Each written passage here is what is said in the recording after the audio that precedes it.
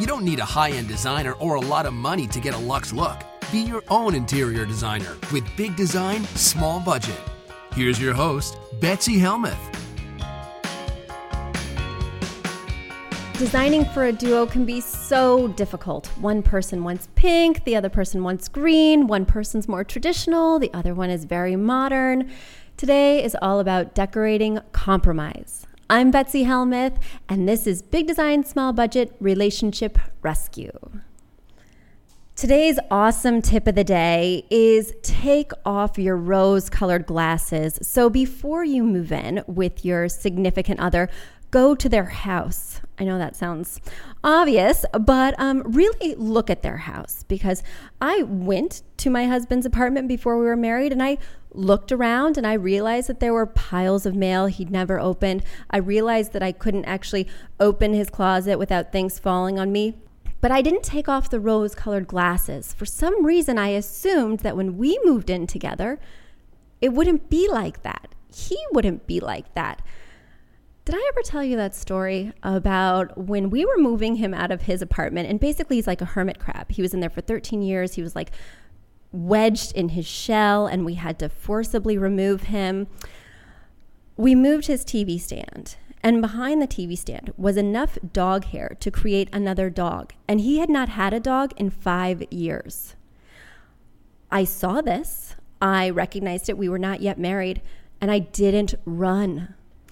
So take off the rose-colored glasses and keep in mind that whatever your significant other's apartment looks like now is how it's going to be when you move in with them. So you'll have to mediate in advance. I didn't bring up any of these issues to him. So when we moved in together, he's like, well, why do you care that I shove my closet filled with stuff? Why do you care that I don't open my mail?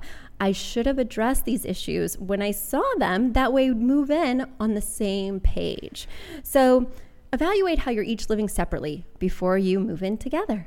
That's my tip of the day. And guys, let me just quickly tell you that our marriage is fine. We've worked it out, and now I just open all the mail and I just organize all the closets, and he does other stuff, and that's good. And we don't have a lot of pet hair. Whew.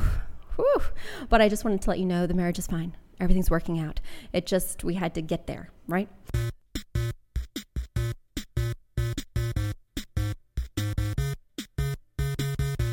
All right, now let's take a call from one of you. Sarah, you have a problem?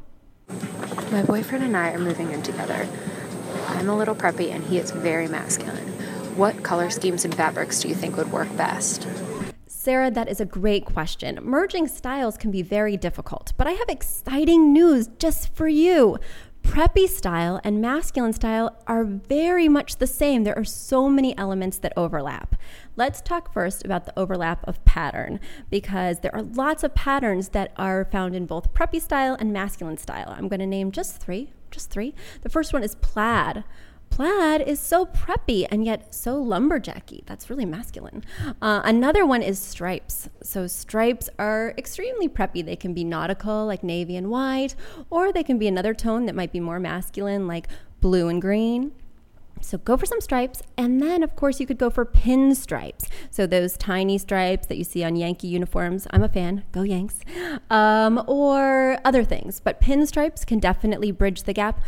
Really, any masculine textile, if you can think of like a herringbone or something like that, could easily translate to a preppy palette. Let's talk about a preppy palette, because so many colors also overlap. So we're going to avoid the obvious preppy pink and green combo, because that's not going to work for masculine style. But we can go to like that pine green color or the navy or the deep red. So there are so many colors that pull from both masculine styles and from that preppy look you're hoping for.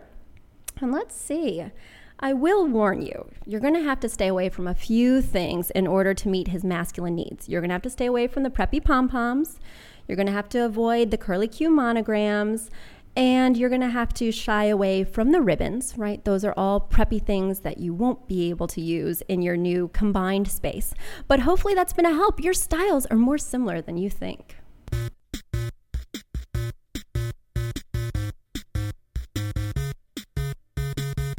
So now we have another caller with a design dilemma. Brittany, tell me about you and your boyfriend. What's going on? Hey, Betsy. So I have a question about you are a big proponent of white sheets. Me too. But my boyfriend is has some beef with white sheets and insists on dark colored sheets. Apparently, they make him feel more masculine. I don't know. That's not my business. Anyways, how do you deal with things like this? With when one partner wants a thing and then the other partner wants another thing. At this point, I compromise with just having my white blanket.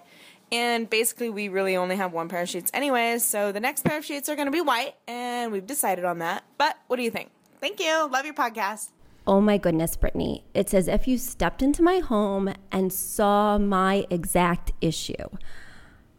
We also have brown sheets. We got married. My husband had brown sheets from Ralph Lauren. We won't go into it. He's very excited about them. And so we have them on our bed. And, I'm going around expounding upon the fact that white sheets are the only thing you should ever have on your bed.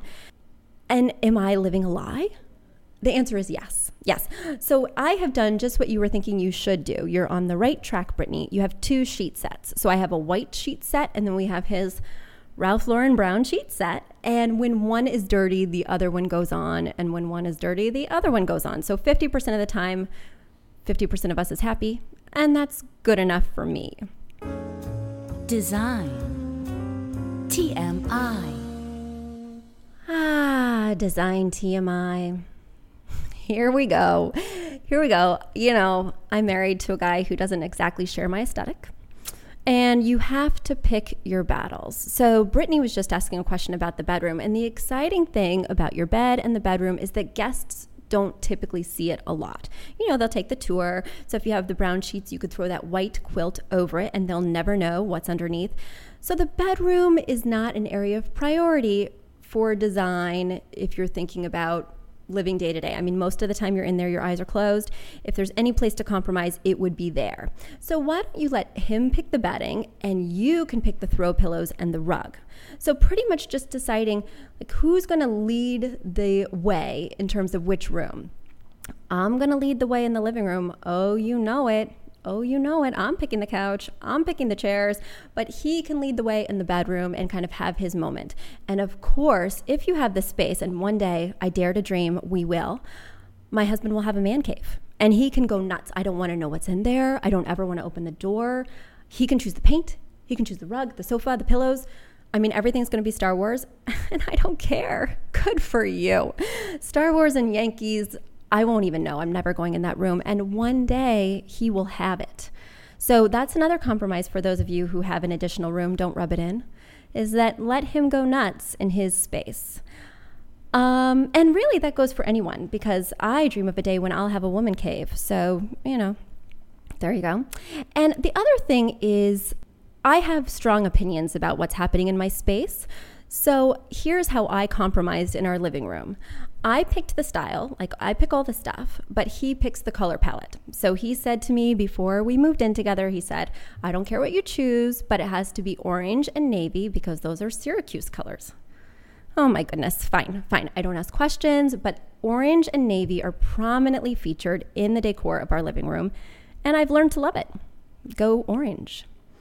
And so then the last thing is, when I was shopping for things, I would give him a choice. So basically, I would pick 3 dining chairs that I would be excited about. And from those 3, he could choose the one that he likes best. So the one who cares most about the design in your family should pick, some choices for the other one to choose from. Basically, when we go to a restaurant and I'd be happy with anything on the menu, I ask my husband, pick 2 things and I'll choose between them. It's the same theory applied to home. So if your husband doesn't really care and kind of likes anything as long as it's comfortable, give him a few choices and let him pick. And by husband, I mean partner, spouse, wife. Some wives are less into this than their husbands. So it goes across the board for any type of partnership. So hopefully that's been helpful because it sure works for me. And guys, thank you so much for listening. I really appreciate it. If you have questions about relationships, window treatments, couches, I'm here for you. You can email me at betsy@affordableinteriordesign.com. Thank you so much for listening. Perhaps you're listening to us on Stitcher Radio. Perhaps you're listening to us on iTunes. And if you like what you hear, please rate, review, subscribe, because we are just starting out this podcast and we'd love a little boost from listeners like you. And finally, Big Design Small Budget is produced by the amazing and incomparable Catherine Heller. And our wonderful theme song is by Aton and the Embassy. And we are sponsored by Affordable Interior Design, the premier design firm for people designing on a budget. Thank you so much, and we'll hear from you next week.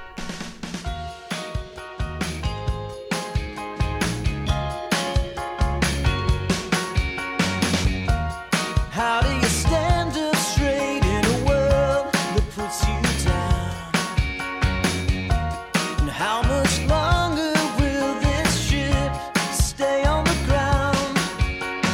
Look at the mirror and you're starting to fear that the best of years have gone by, that you're never climbing higher. But if you're tired of being yourself, go on and be somebody else. As long as the stars are there and the world keeps turning, you know everything changes.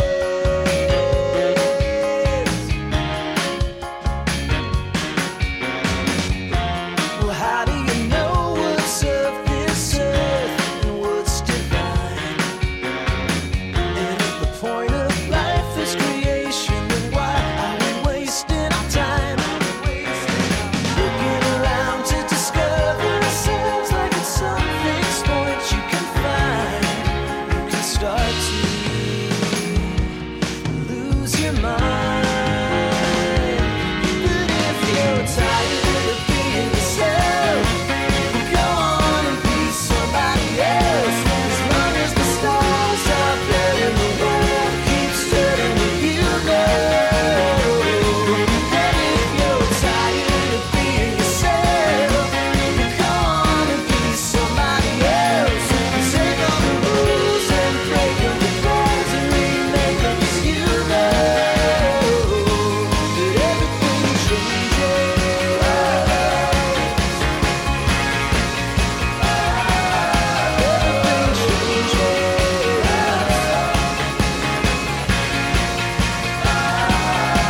Are you ready to quit? Are you out? Is this it? Where we all take a hit, but we keep on fighting?